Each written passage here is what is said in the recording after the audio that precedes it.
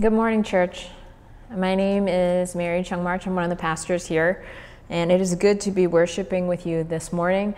Happy 4th of July to you. This weekend we are celebrating Independence Day with barbecues, sparklers, limited fireworks, and family and friends. I want to take a minute to appreciate those who fought for our freedom and continue to fight for our freedom. We recognize that our freedom has come at a great cost. Our forefathers fought for our freedom because they recognized that they were not free and that there were deep injustices. They were a colony and they were being taxed without representation, being treated less than as citizens and not given the same rights as Englishmen. The civil unrest in the English colonies was warranted, and the English government, they were growing uneasy and concerned about the unrest in the 13 colonies, starting with the riot-provoking Stamp Act of 1765, the Boston Tea Party of 1773, where in protest we dumped all the English tea into the Boston Harbor. And with the shot heard around the world in 1775, it started the Revolutionary War. Americans wanted equal treatment and the rights of an Englishman. They didn't want to be treated as 3/5 Englishmen. They wanted freedom. And after being at war for over a year, on July 4th, 1776, the Declaration of Independence, penned by Thomas Jefferson and signed by the future leaders of the United States of America, whereby pronouncing their independence from British rule. They were saying, no more. We're not going to be silent anymore. We're not going to be inactive. We're going to speak up. So the freedom that we now enjoy and celebrate today, it came at a price paid by others. And in the second sentence of the Declaration of Independence are the famous words, "We hold these truths to be self-evident, that all men are created equal, that they are endowed by their Creator with certain unalienable rights, and that among these are life, liberty, and the pursuit of happiness." This truth is taken from Scripture, that we are all created equal, made in God's image, endowed by our Creator God to enjoy life and freedom and the pursuit of happiness. It's the foundation our country was built on. We're a nation founded from protest and struggle against injustice. In full circle, we find ourselves today, in these days, answering our own history. Are all men created equal, endowed by their Creator with certain unalienable rights? Are we able to have life, liberty, and the pursuit of happiness? When one is born free, we can take freedom for granted. But for those who do not feel free, freedom is quite precious. And freedom is costly. It's true of our nation. It's true of our salvation given in Jesus. For those who are followers of Jesus, we know that Jesus paid for our freedom from sin and paid for our salvation with his life. Let that sink in. Someone paid for you. Our place as a child of God, it didn't come to us because we were owed it or we deserved it or we worked hard for it. We worked harder than the next person. We didn't earn it. It was given to us. We are still in the midst of a pandemic. We're still in the midst of nationwide unrest. We're living in a pivotal point in history where we're recognizing that there is inequality. There are systems that don't allow us to quite honor the image of God in all humans.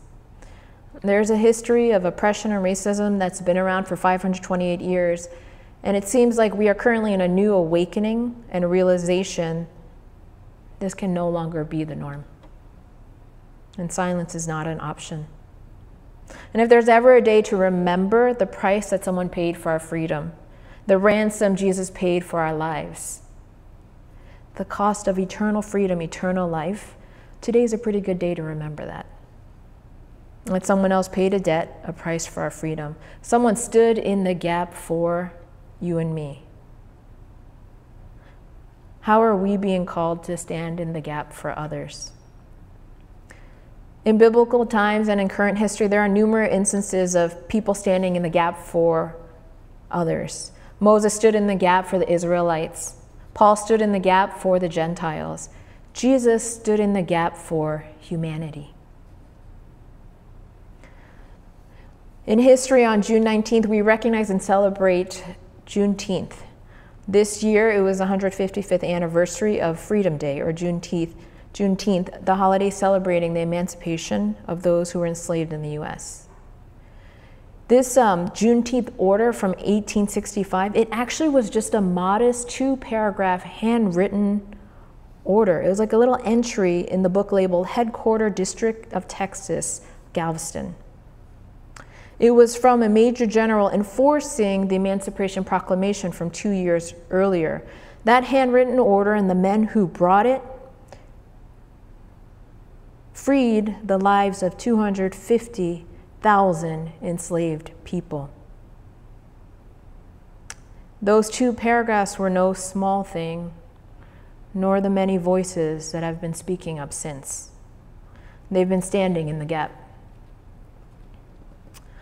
I am ethnically South Korean, and I was born and raised here in the U.S., but I've been learning a lot about Korean history. I've known the history of slavery within Korea, the imperial colonization and annexation of Korea by Japan, the Korean War, periods and times where Koreans were treated very much less than, as dogs, as one not made in the image of God.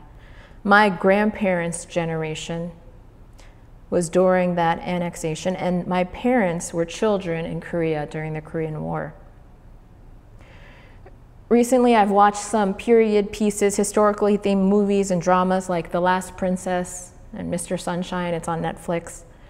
These dramas capture painfully and poignantly the high cost of freedom and standing up to injustice. When people were silent, the injustice continued. But people stood up, and they stood in the gap.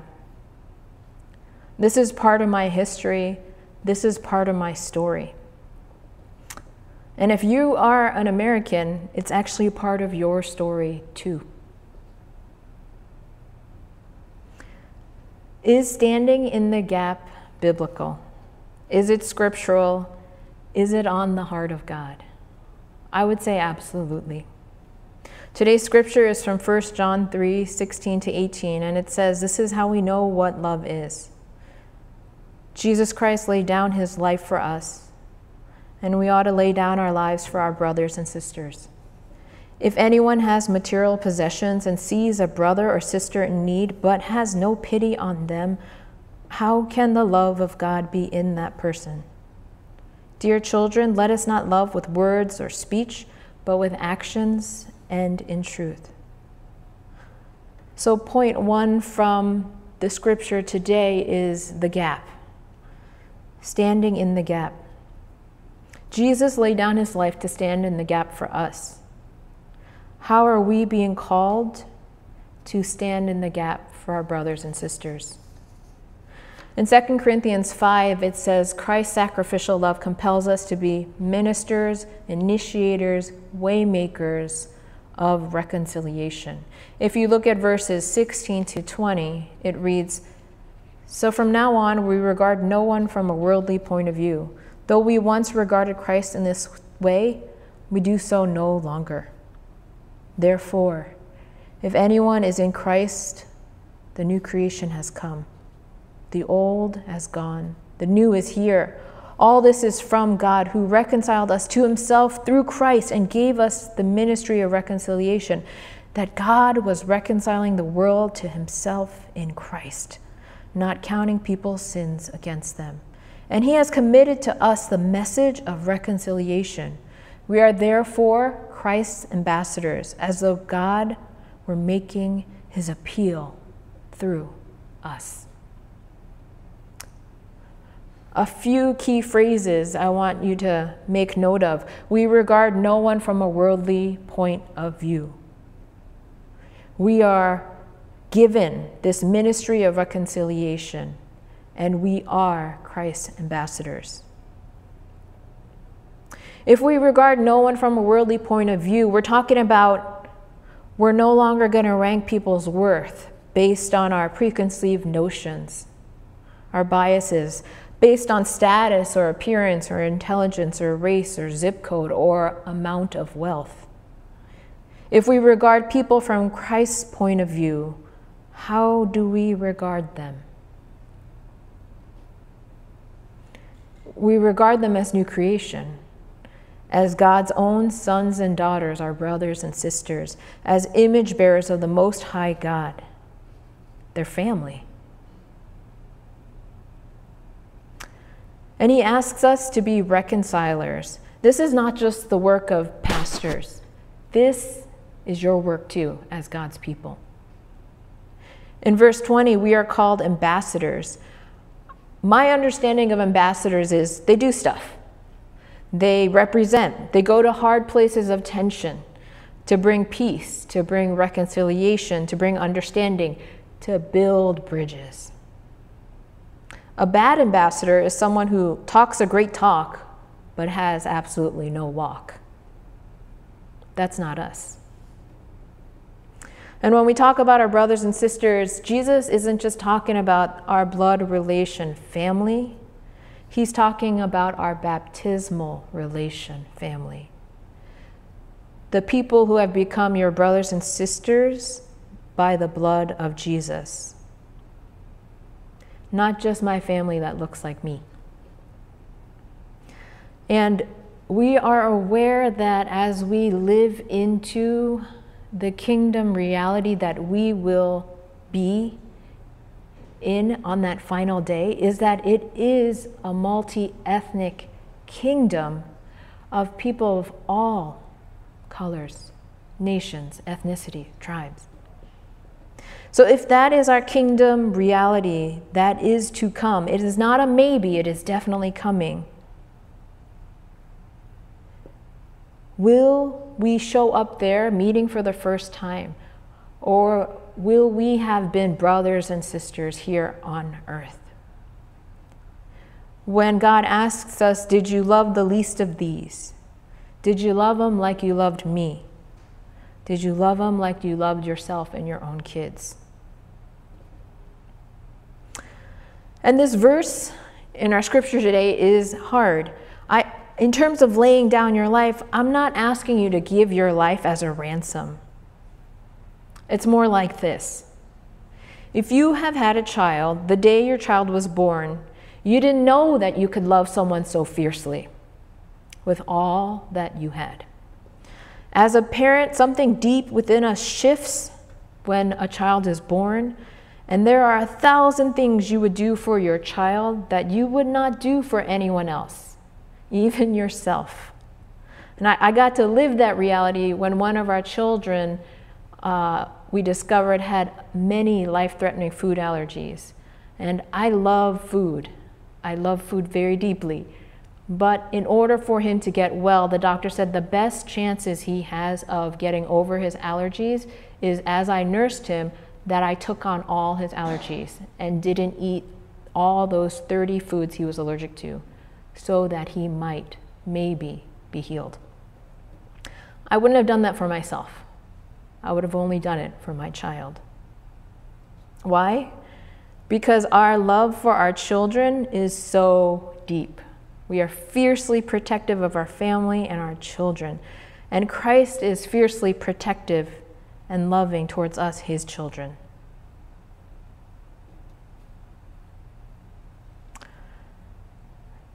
And so when I am told that we are brothers and sisters in Christ, and I know that we are brothers and sisters in Christ, and if I know how deeply Christ loves his children, when I see people suffering because of the color of their skin, whether it is a child being detained, a person being choked, or being killed, for running in a neighborhood for a nonviolent crime. And if I saw with my eyes and considered, what if that was my son? It changes everything for me. If we can see something like that happen and think of it as our own family and consider it justice, then I ask you not to do anything.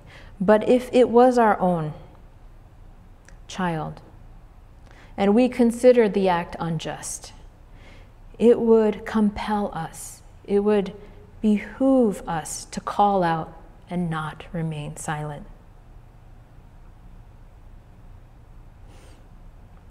I have been mistreated at times because of my race or the way I look, but I have never been afraid of losing my life when I've been pulled over in a traffic stop, when I've walked down the street with a hoodie on, when I've gone out for a run. And perhaps you haven't either, but there are many who we call brothers and sisters in Christ who have had to worry and who live in fear daily. And the list of people who have lost their lives, it just continues to grow. If you look online at #SayTheirNames, the list has grown since the day we have lost George Floyd here in Minneapolis about a month and a week ago. There's Elijah McClain, Justin Howell, Sean Monterosa, Jamel Floyd, Trayvon Martin, Tamir Rice. It goes on and on. When you see on media or on t-shirts #ICan'tBreathe, what does that mean? I think it means that the grief deepens each time we add another #SayTheirName. Because when I talk to some of my Black brothers and sisters, they say they see their sons, they see themselves. It's another funeral punctuating the pain and the grief and the loss. I'm not bringing this up to make people feel badly, but I'm bringing it up because I am compelled to say that their lives matter. I'm compelled to say that it is the gospel, it is the good news of Jesus for everyone, that he came to seek and save the lost, to proclaim his kingdom and justice here on earth. And he said he's going to do it through us. This is the good news of Jesus. This is what's on the heart of God.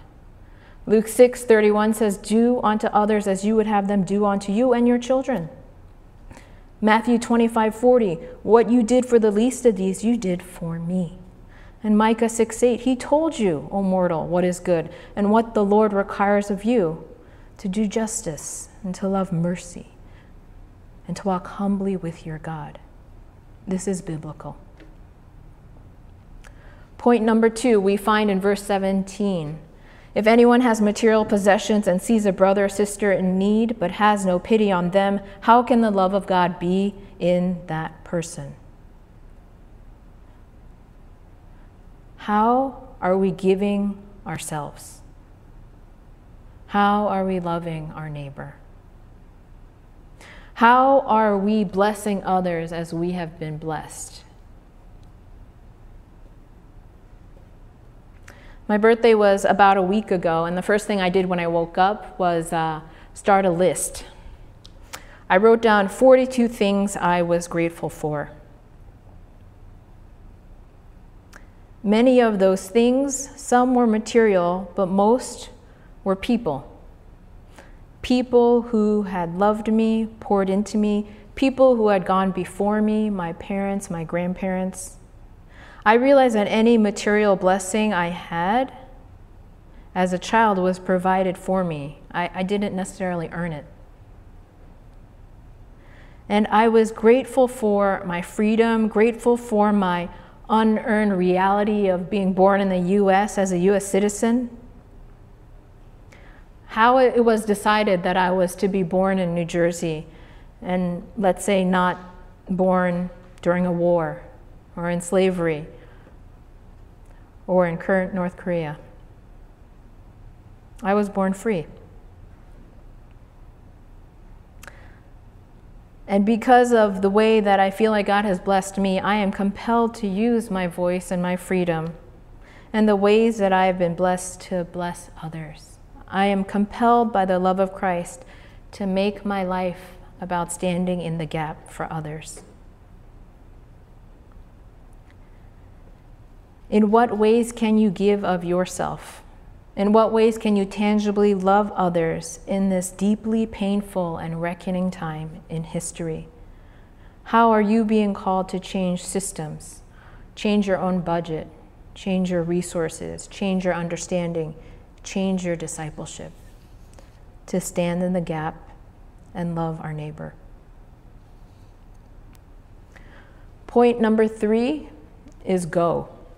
It comes from verse 18. It says, "Dear children, let us not love with words or speech, but with actions and in truth." How will you go and let your actions be louder than your words? Today in social media, we're often showing our thoughts by posting it somewhere. There are ways where we can post our thoughts and people don't necessarily get to see if we live them out. I really appreciate verse 18 because it's asking us to preach the gospel and live the gospel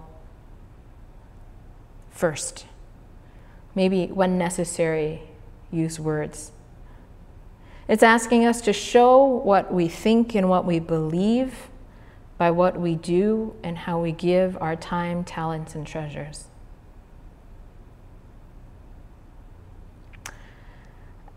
As I've been looking into Korean and Asian history, some of the history of Asian Americans in the U.S. Helped me understand how other people have stood in the gap for Asian Americans. Asian Americans came to the U.S., immigrated in the 19th, early 20th century as cheap immigrant laborers. They built railroads and did mining. The Chinese women, it was mostly from China, and the Chinese women, they were banned from coming in 1875 because the U.S. only wanted the men so that they could work. Because they didn't use up any of the U.S. infrastructure of schools and hospitals, and they were cheap labor. But while they were here, there was a lot of racial violence, and they were referred to as the sinister yellow peril. They were considered a threat. So in 1882, the Chinese Exclusion Act became federal law, prohibiting all Chinese immigrants for the next 20 years and declaring Chinese immigrants in the U.S. ineligible for naturalization. Another part of Asian history is in 1940, while we were going overseas to free people from concentration camps, we were putting Japanese Americans in our own detention camps here. And even as there were Japanese American soldiers fighting for the U.S. during World War II, this was happening to their families.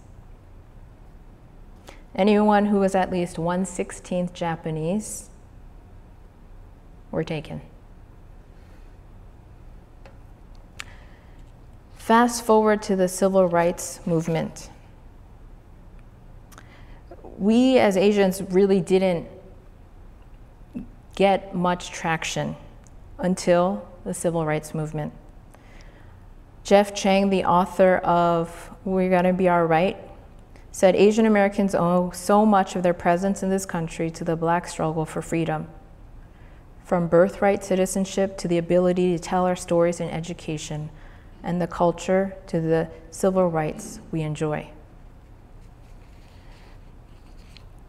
The Immigration and Naturalization Act of 1965, it came on the heels of all the work that was done by Black Americans in the civil rights movement. And I think that right now, in a time where there's so much pain, and recognizing, and this is me kind of confessing, recognizing that the Black community has stood in the gap for the Asian community. I had a fellow Black pastor ask, in general, where are you now? And I realize when we post on social media, we are with you or count me in, is it more than just a post? Does it mean that we will share our power and platform and purses, our places of influence to help instill lasting change? When we say practicing solidarity, are we committing to an action? An action that will change our companies, our government, our schools, our church policies.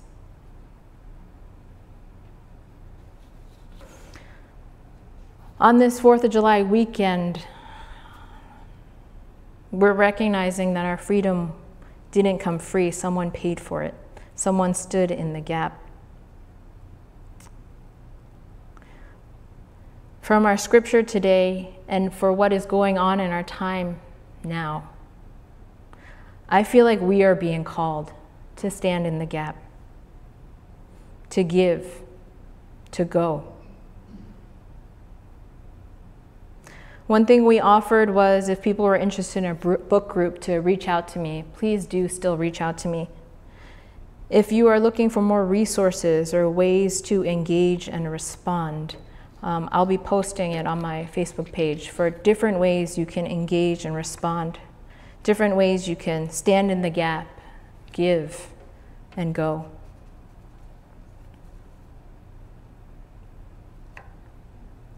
There is a quote from a past ECC president, Gary Walter, and he writes, "There is no insight until you're on site."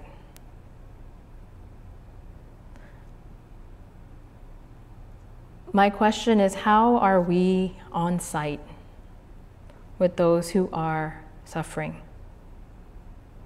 How are we showing up, not on our terms, but on their terms, to be present with them in their pain? The transformational pivots and actions that we take, it will outlast us. The way we move and act right now will impact future generations.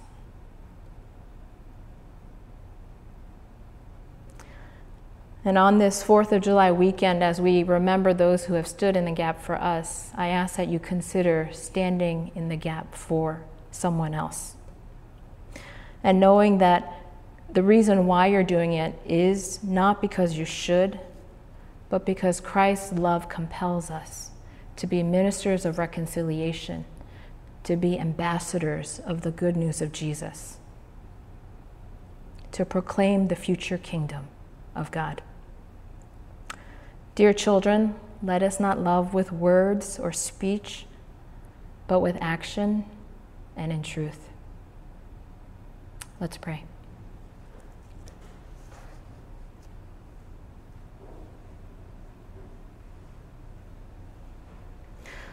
Father, we are grateful for the freedom we have, both here in the States and in Christ Jesus. Father, help us to be your people who are ministers of reconciliation, your people who are ambassadors of Christ. And lead us in a way that teaches others how to love with actions and not just words. Lord, help us to stand in the gap and to give and to go one degree closer. In the name of Jesus, we pray. Amen.